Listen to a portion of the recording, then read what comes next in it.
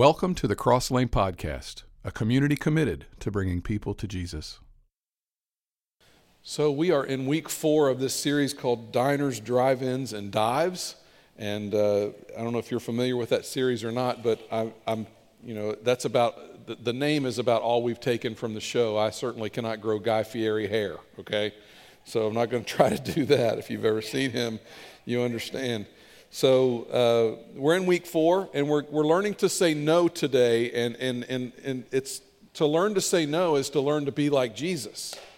Jesus is someone who said no. He said it a lot.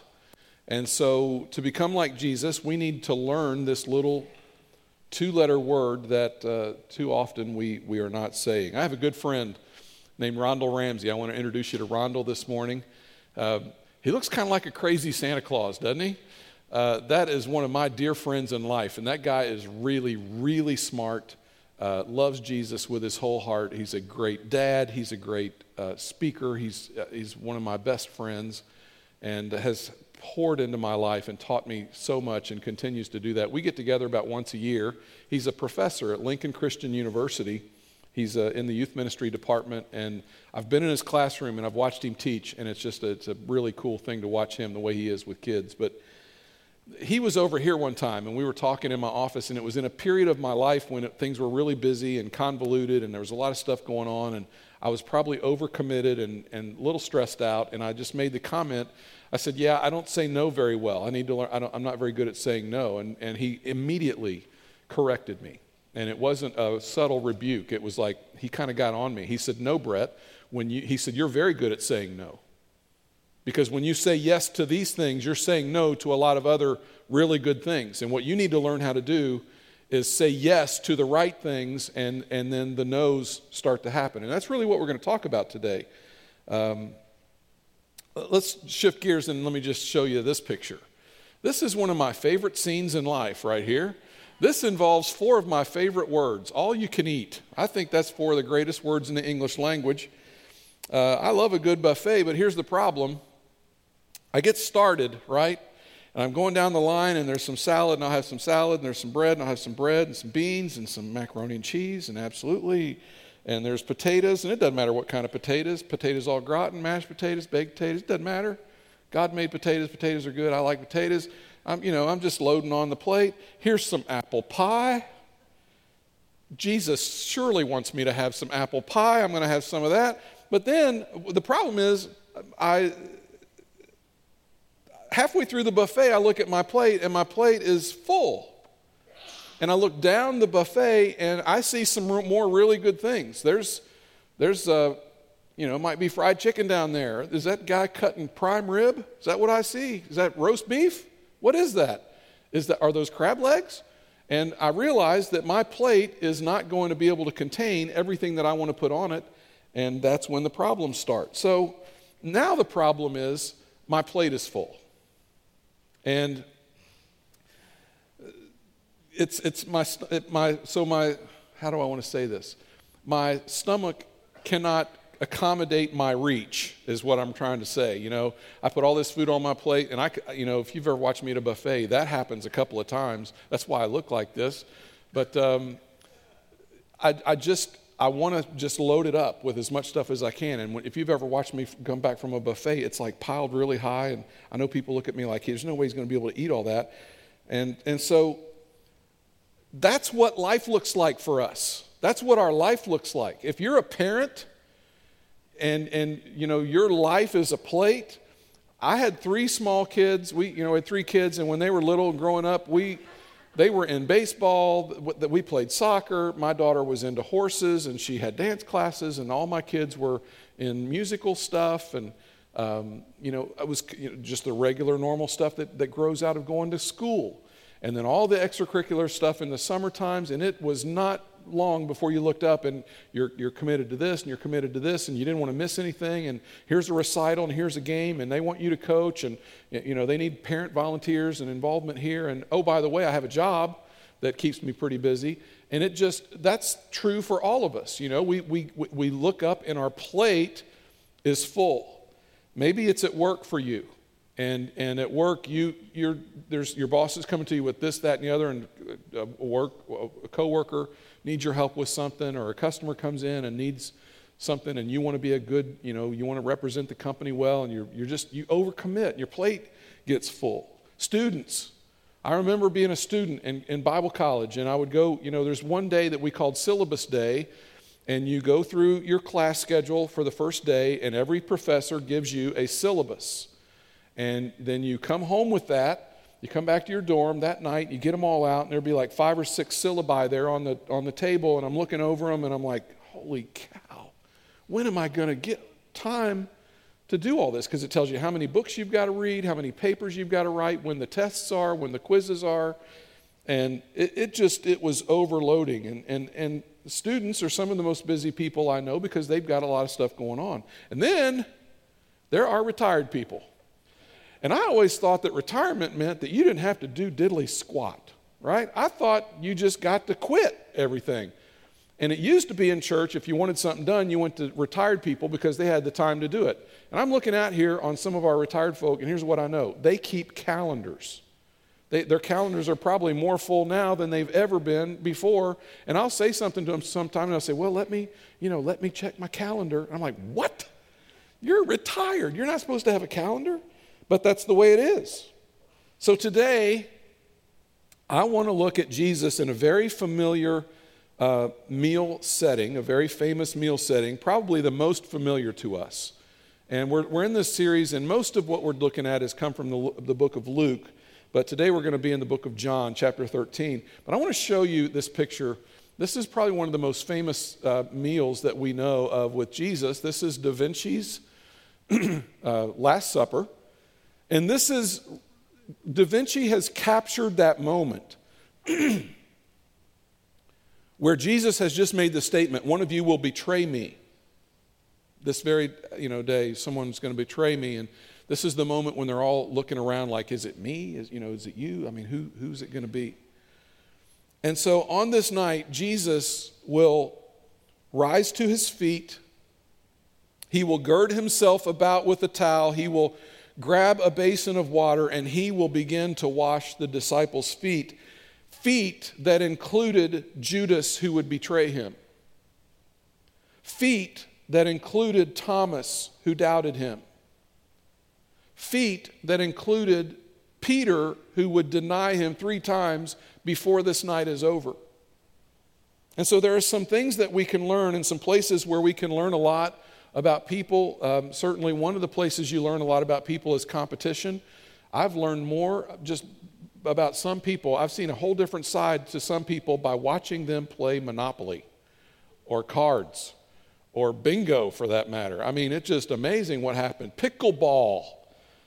There's a competitive side to some of the people in this church when it comes to pickleball. I had no idea.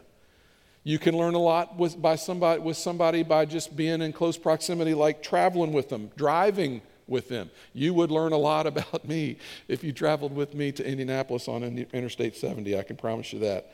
But I say this often, and it really is true. You can learn a lot about somebody by having a meal with them, by sitting down and just sharing your life over a meal. And that's kind of what we're talking about in this series. At this table, Jesus says no in 2 very, very powerful ways. He says no with great clarity. And I want to take a look at both of those. The first no is when Jesus said no to glory, power, and position as he is about to wash their feet. This is Jesus sent from God, the King of Kings, the Lord of Lords, creator of the universe, the Alpha and Omega, the beginning and the end. God in human flesh is at that table, and he said no to position and power, and he says yes to humility and sacrifice, and eventually to death itself. The disciples have walked into this room. There was no servant. Normally there would be a servant provided at the door, and it was a lowly servant. This is one of the lowest positions in the whole hierarchy of serving. This was kind of like toilet washing, right? Like, this is the job nobody wanted. And there was usually somebody at the door, and they would wash feet. The streets were dusty, your feet got nasty, and so they would wash feet. And this picture is not a great representation of what that dinner probably looked like. Da Vinci kind of paints this in his time. But in the day of Christ, you're low to the ground. not likely that your feet would be right in somebody's face, but you needed to have your feet washed.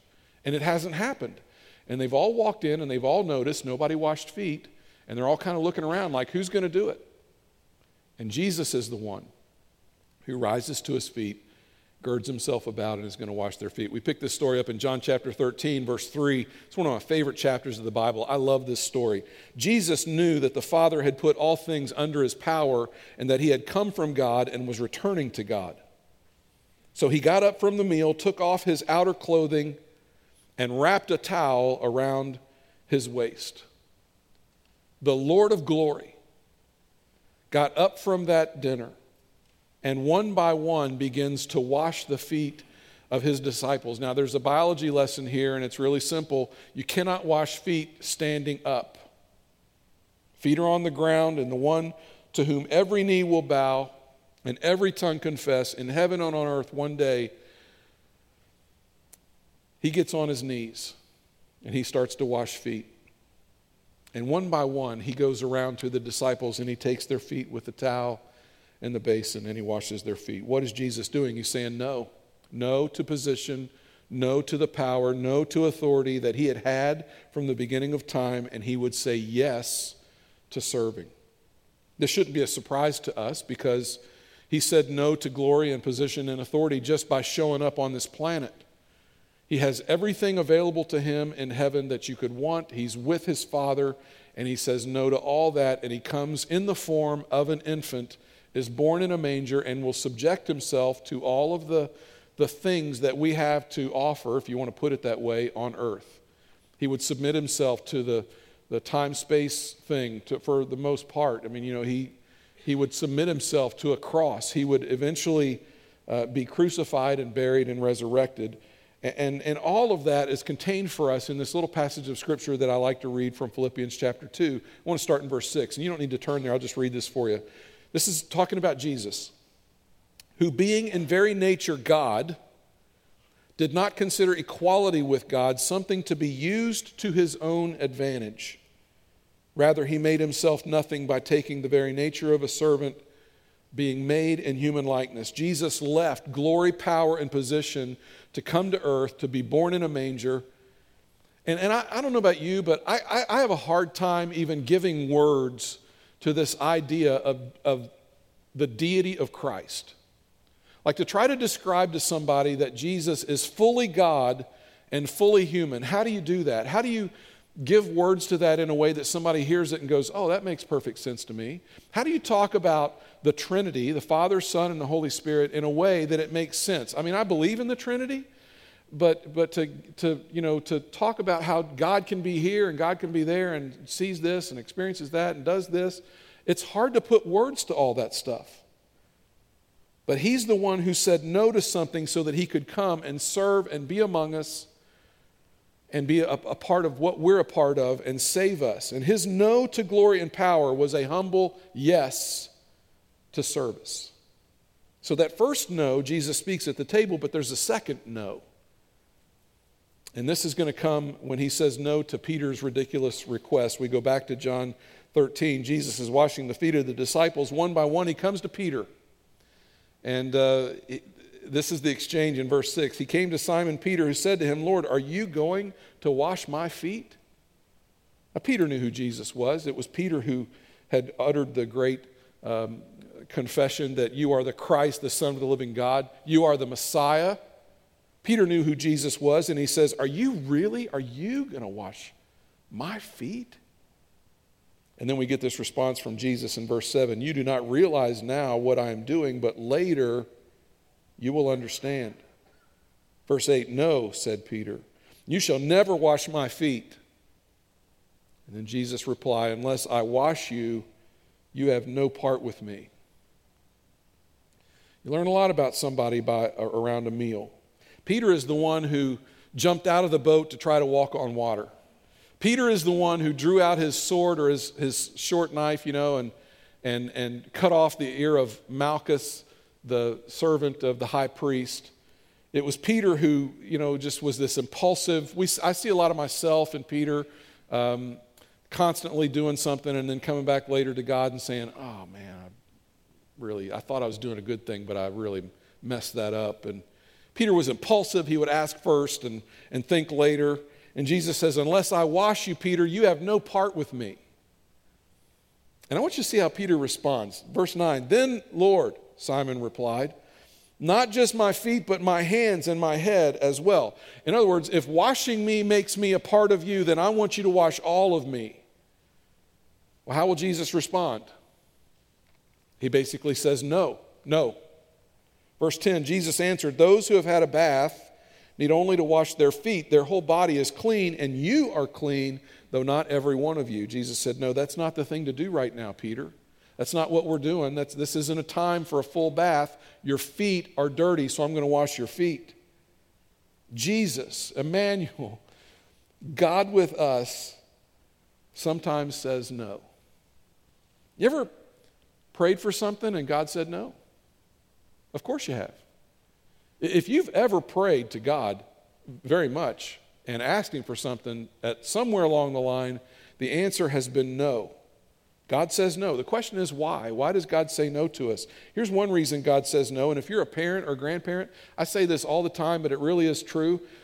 As a parent or a grandparent, you have a perspective on God that others don't, because you're able to see the world through the lens that God sees it, of having responsibility for somebody, loving someone, and wanting to take care of them and provide the very best for them.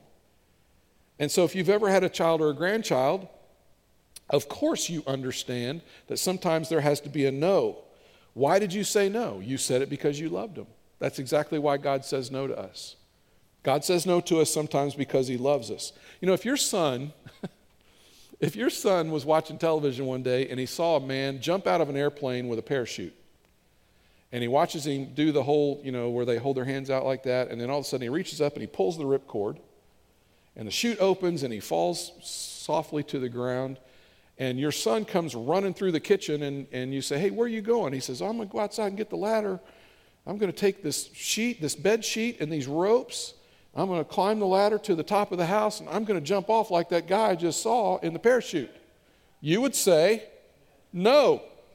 Why would you say that? You'd say that because that's not safe, and I don't want you to get hurt. But, Mom, I want to do what the man did, and I want to fall down like he did. No, you're not doing that. No matter how many tears, no matter what kind of fit he pitches, the answer in that situation is no. Now you get that. You understand. You're my son. I love you. I don't want any harm to come to you.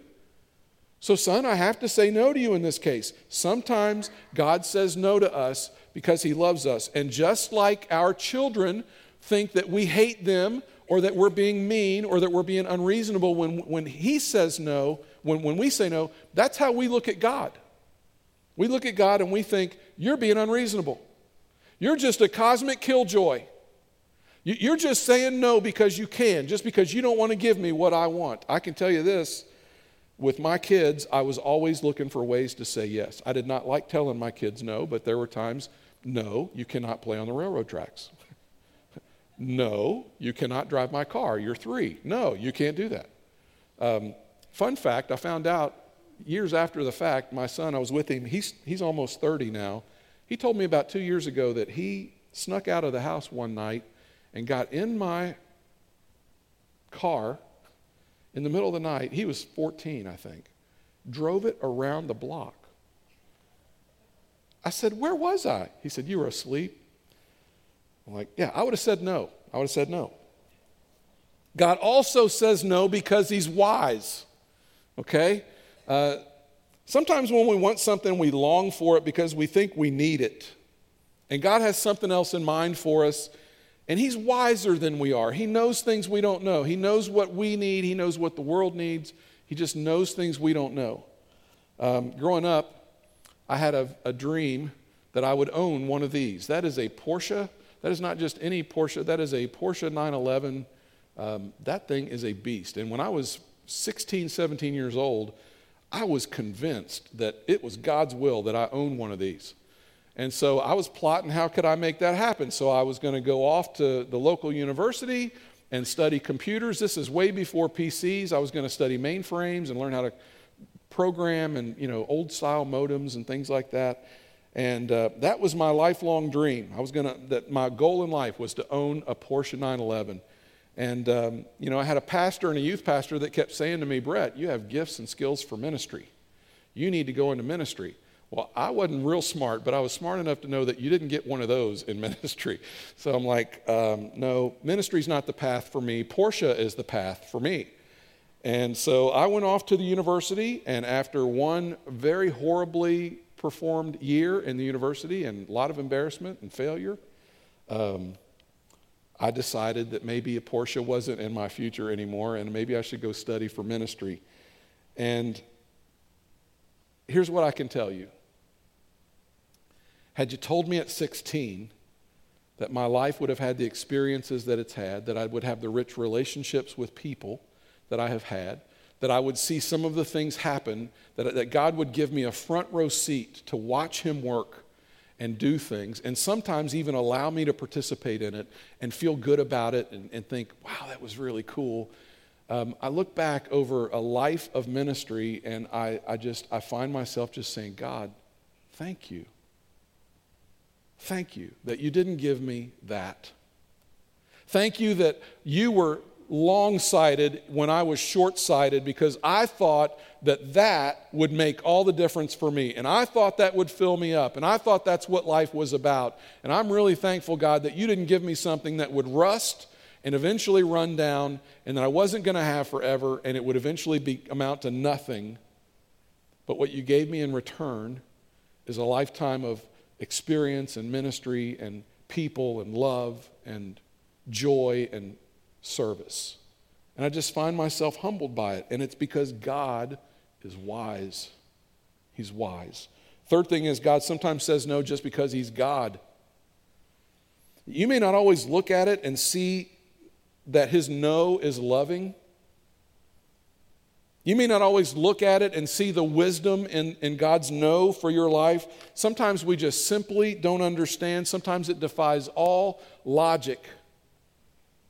And sometimes all we can do is just simply say, God, you are God, not me. And I'm just going to have to trust you on this. You have the right to say no because you are on the throne and you rule the universe. It's a harsh reality, and it's just sometimes when I see it happening, I'm just like, man, I don't even know what to say, but sometimes God says no. I want you to try to look at this. I want you to try to lock two different ideas away this morning in your mind. Two biblical ideas that I hope you'll keep these for the rest of your life. They're biblical, they're practical, and this is how it goes. First one is this: every yes is a no. Every yes is a no. Every time you say yes to one thing, you are saying no to everything else. That's what Rhonda was trying to get me to see. See, when you go through the buffet line and you start filling up your plate, here's the experience that I've had. This has actually happened to me. I'm filling it up. It's starting to get, and I'm piling it now. And now I've got food. I can't even see what's underneath that. And I'm just piling it on, and I see this, and I'm like, well, I think I can get that. I'll just take the spoon and scooch that over. And what starts to happen is stuff starts to fall off on the backside. Not just stuff, important stuff. Like fried chicken, meat, potatoes, good stuff is falling off the plate because I can't control. I want to put another thing on there. Surely I can fit one more thing on the plate. You don't have to be an engineer to know this, okay? You can only put so much on that plate. Now, transfer that to your calendar. You have so many hours and so many days. Your calendar, you can only put so much stuff on it. And you have got to learn. You would look at me doing that and you would say, Brett, are you stupid? Do you not understand that, yes, you're putting a little cranberry sauce or whatever on your plate, but the chicken just fell off? I mean, are you dumb? What's wrong with you? But we can do that in our schedule all the time, and nobody ever calls us out on it, and nothing ever changes. Your plate can only hold so much. Your calendar can only hold so much. And we do this thing in life. And usually what's fallen off the plate are the really important things. When you say yes to some things, you're saying no to some other things that are falling off the plate that you don't even realize, and they're important, like your marriage, like your kids, like your quiet time, like just our health and care for our bodies. You know, when we say yes to certain things, we're saying no to some really important things in life. And we say, man, I have a really hard time saying no. No, you say no really well when you say yes. I can hear Rondell right now. Brett, you say no really well because you said yes to that. Problem is they're usually accidental no's. We're not doing it on purpose. And they're usually, like I said, the things that are falling off are way more important. But the opposite is true as well. Every no is a yes. When you say no to something and you keep it off your plate, you can say yes to some other things that are more strategic, more beautiful, more impactful, more powerful. You have to be wise with your yeses. You have to be wise with your no's. Every yes is a no. Every no is a yes. You say no to some things so that you can say yes to what matters the most. Jesus did that. Jesus said no so that he could say yes to the things that really mattered. We have to learn to say yes to certain things. You know, there's just certain things that you know they're the right things to say yes to, and then there's other things that's just like, man, I want to do that, but... And I'm not talking about moral things. I'm just talking about options that we have. I'm talking about just thinking through, is this wise for me to say yes to? Do I have time for this? Do I have margin for this? One of the things that I probably will teach in the next couple of years, I do this series probably every 4 to 6 years called Margins, and I'm due to teach that. But here's what I can tell you about margins. If you're not familiar with margins, here's margins in a nutshell. The more margin you have in your life, the less stress you will have in your life. The less margin you have in your life, the more stress you will have in your life.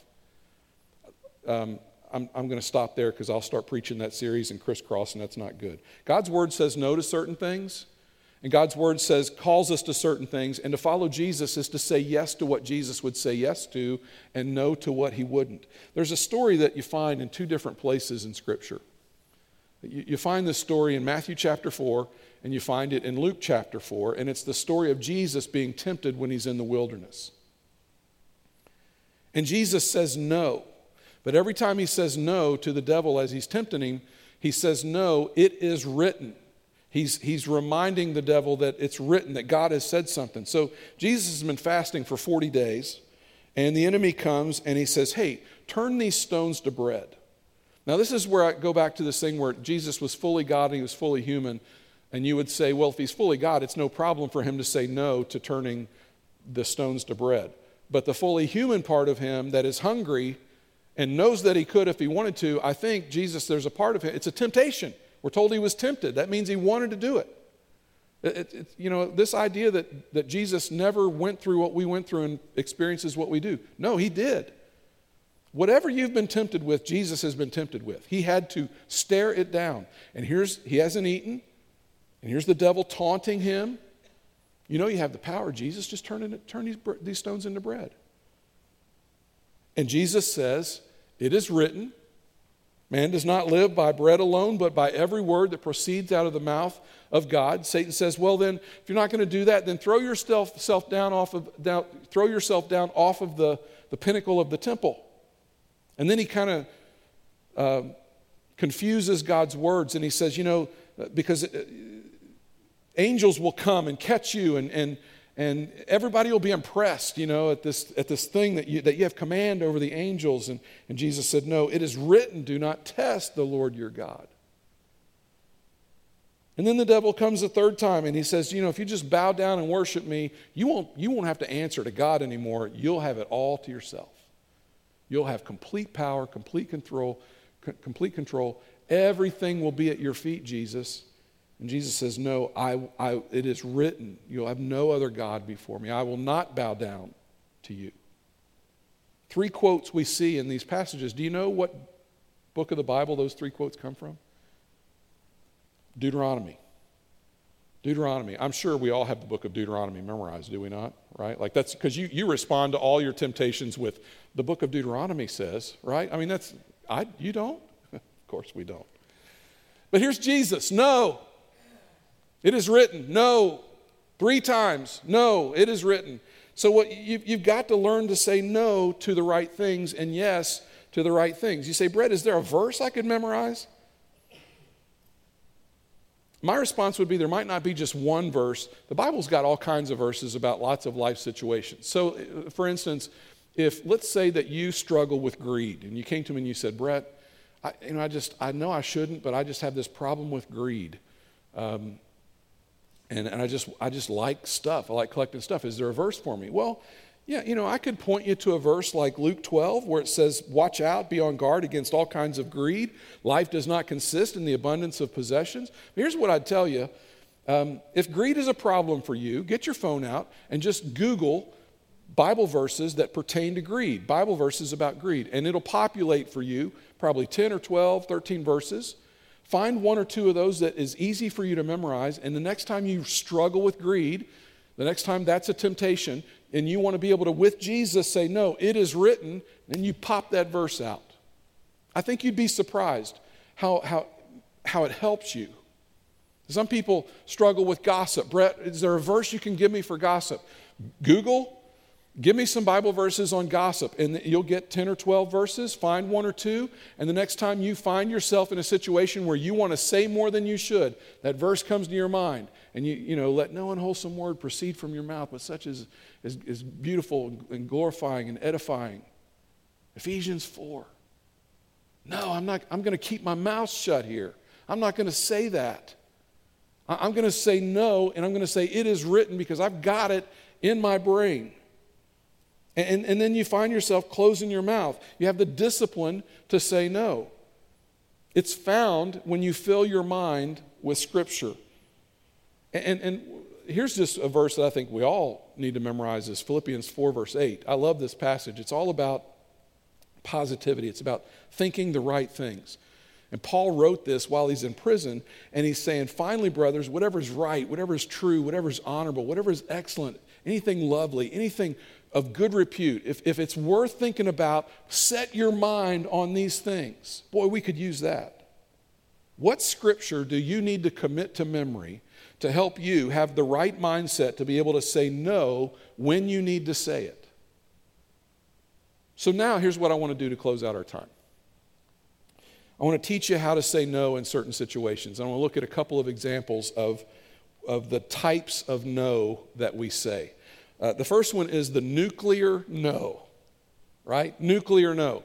Like the nuclear no is, no, never, I'm offended you asked me, I can't believe you would ask me that. Now that's not a Christian way to respond to somebody. That's not how I want you to respond. I can't imagine ever looking at anybody, no matter what they ask me, and responding like that. That's just not, it's not me, and it's likely not you. But you're not going to say, oh, no thanks. You're not going to do it like that. So how do you say a nuclear no? Here's how I think you should say it. That's not who I am, and that's not what I'm about. No, I'm not going to do that because that's not who I am, and that's not what I'm about. You must not know me very well because that's just not who I am. I have a good friend, and they found themselves in a situation where the company was doing something that compromised his integrity and compromised the integrity of the company. And it was kind of a wink and a nod kind of thing, like we're going to do this and everybody just kind of go along with it and we need you to go along with it. And this person's like, no, I don't go along with that. I don't want my name associated with that. You're about to do something that is contrary to our company and contrary to my character and my integrity. And as I'm having this conversation with them, they said, hey, you need to pray for me because at this time I'm going to have this conversation with my boss and I could lose my job, and it's a good job.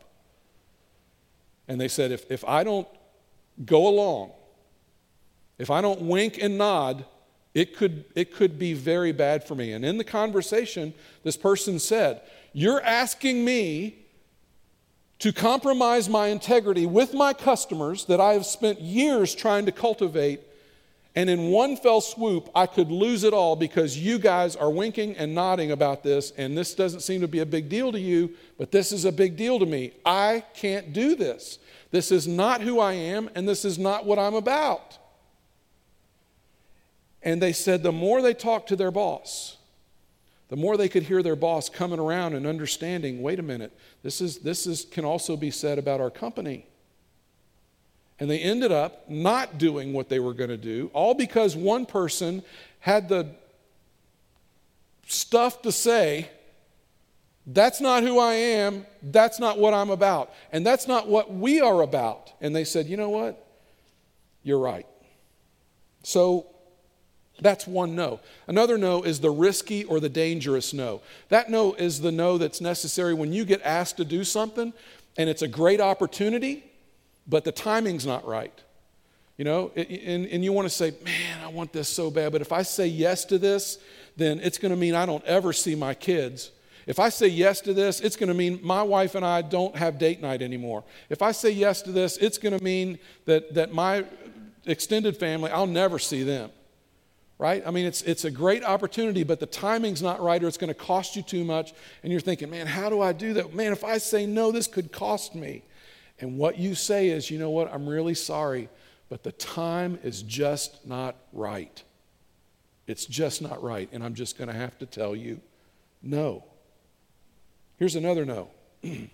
No, because I love you. Now, usually when you're saying no, and you're saying it in this way, it's usually to our kids, even your grown kids, I'm discovering, sometimes you have to do this. No, because I love you. Now, when you say that no, they're not going to understand. My kids used to look at me like I hated them. What? You don't love me? You know? No. We're not going to do that. And they thought I was the meanest person in the world, but you know as well as I do as a parent that sometimes you say no because you absolutely want to protect and provide for your kids. I remember I was with, before I had this job at Cross Lane, I was the youth pastor. So in the 90s, I was the youth pastor, and we were out one time with the youth group. I was out somewhere with the kids, and something happened. I had to call one of them down, or I had to do something like that, and I hated doing that. I hate doing that kind of stuff. I wanted to be cool, and I wanted them to like me, but whatever happened, it got me thinking. We got in the van, and before I turned on the van, I said, guys, I just want to ask you a question. Do you want me to discipline you? Do you expect me to let you just get away with stuff like that? What would you think if I just let you do what you tried to do back there? And one of the kids in the back said, no, Brett, we don't want you to let us get away with that stuff. And we know when you tell us no, that's when we know you love us. We know, Brett, we know. We're going to push it once in a while, but if you never disciplined us, we would think that you didn't love us. So that this no that is accompanied with no because I love you. Listen, they may not get it in the moment, but they will eventually get it. The last kind of no is the automatic no. This is a no where it's just, there's no thinking about it, right? You're just not going to do it. It's an automatic no for you. Is there anything that when you think about it in advance that you'd say, I just wouldn't do that? So I would say, well, what's your plan if someone ever comes up to you and asks you to do it? Have you rehearsed an answer? Have you rehearsed your no? And I'll just give you one of mine. And this isn't a big deal, and but it makes the point. An automatic no for me is I will not have lunch with a woman alone. Okay? I just won't do that.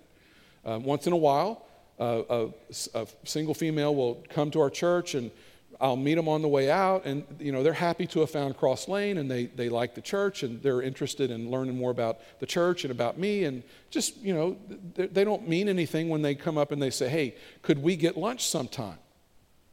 Could we go out to lunch? And they don't mean, there's no ill intent, they're not hitting on me or anything like that. It's just lunch. Can we get lunch together? And my answer to that is always, no, I can't do that. And the reason I'll say no is because I wouldn't do that to Dee Dee. I'm not going to do that to the reputation of Cross Lane. I'm not going to do that to the reputation of the office of pastor. You've seen when that's happened, and it's devastating, and it's heartbreaking, and nobody wins. And I'm not putting down any pastors. Listen, I understand how people can fall into temptation. I get it. But so one of the ways that I protect me, and I protect my wife, and I protect our church, and I protect the office of pastor is to just say, no, I can't do that. But here's what I can do. Dee Dee and I would love to have lunch with you. We'd love to get together. I'd love to get to know you better. And we can do that. There's an alternative. So no, I can't do it alone, but I would be happy if Dee Dee could join me and we could go to lunch together. And most of the time, someone like that goes, oh, well, of course. Yeah, that'd be great. Now, what have I done? I've just protected me. I've protected Dee Dee. I protected Cross Lane. I protected the office. And I protected her. And I protected her reputation. And maybe her marriage. All because I had a well-rehearsed, thought-out, automatic no. I don't do that. But here's how I'm going to say it. I'm going to say it with grace. I'm going to say it with dignity. I'm going to be kind. I'm not going to make her feel awful for asking the question. You don't have to do any of that. But there are some automatic no's, and you need to have the answer ready. Make a decision that you are going to be more conscious about how you say yes and how you say no and what the implications are. There is only so much room on your plate. And every time you try to scoot more on, something good is falling off. Jesus does not want us overextended. He wants us to learn how to say no so that we can say yes to what matters most. Yes, God. Yes to your will. Yes to your leading. Yes to my kids. Yes to my wife. Yes to my marriage. Yes to my family. Yes to my church, to my health. Matthew 6 is the Sermon on the Mount, and in that Jesus teaches us how to pray, and he says this then is how you should pray. Our Father in heaven, hallowed be your name. Your kingdom come, your will be done. Yes to your will. Yes to your kingdom on earth as it is in heaven. You get one life to live. One. And the quality of that life and what you're able to wring out of it in large measure comes down to how you say yes and how you say no and how much margin you find and how much room is on your plate. Every yes you speak is a no to something. So choose your yeses wisely. May your yes be yes and your no be no, and may each of them lead you to a closer, better walk with Christ. Let me pray with you and over you as you get ready to go out and say your no's this week. Let's pray. Father, we live in a world where calendars rule. We've got them on our phone. They're on our computer. We've got reminders. There's buzzers going off. We even hear them in church sometimes. We are busy people. We have lots of opportunities. We should thank you for that. We should thank you that we live in a world where there's so many things we could do. But Father, with all of that comes a responsibility to find margin, to find that place where to find discipline sometimes and say, you know what, that's a great opportunity, but I'm just going to have to say no. Thank you for thinking of me. Father, help us to do it with dignity and respect. Help us to be civil. Help us to consider the feelings and things with other people who maybe didn't mean anything by it. But Lord, there's a responsibility that we have for us and for our family and the people that we're responsible for to say yes when it's necessary and to say no when it's necessary. And Father, that takes wisdom. It takes your wisdom. And so we pray for that this morning. Would you lead us this week in better yeses and better nos? Pray it in Jesus' name. Amen.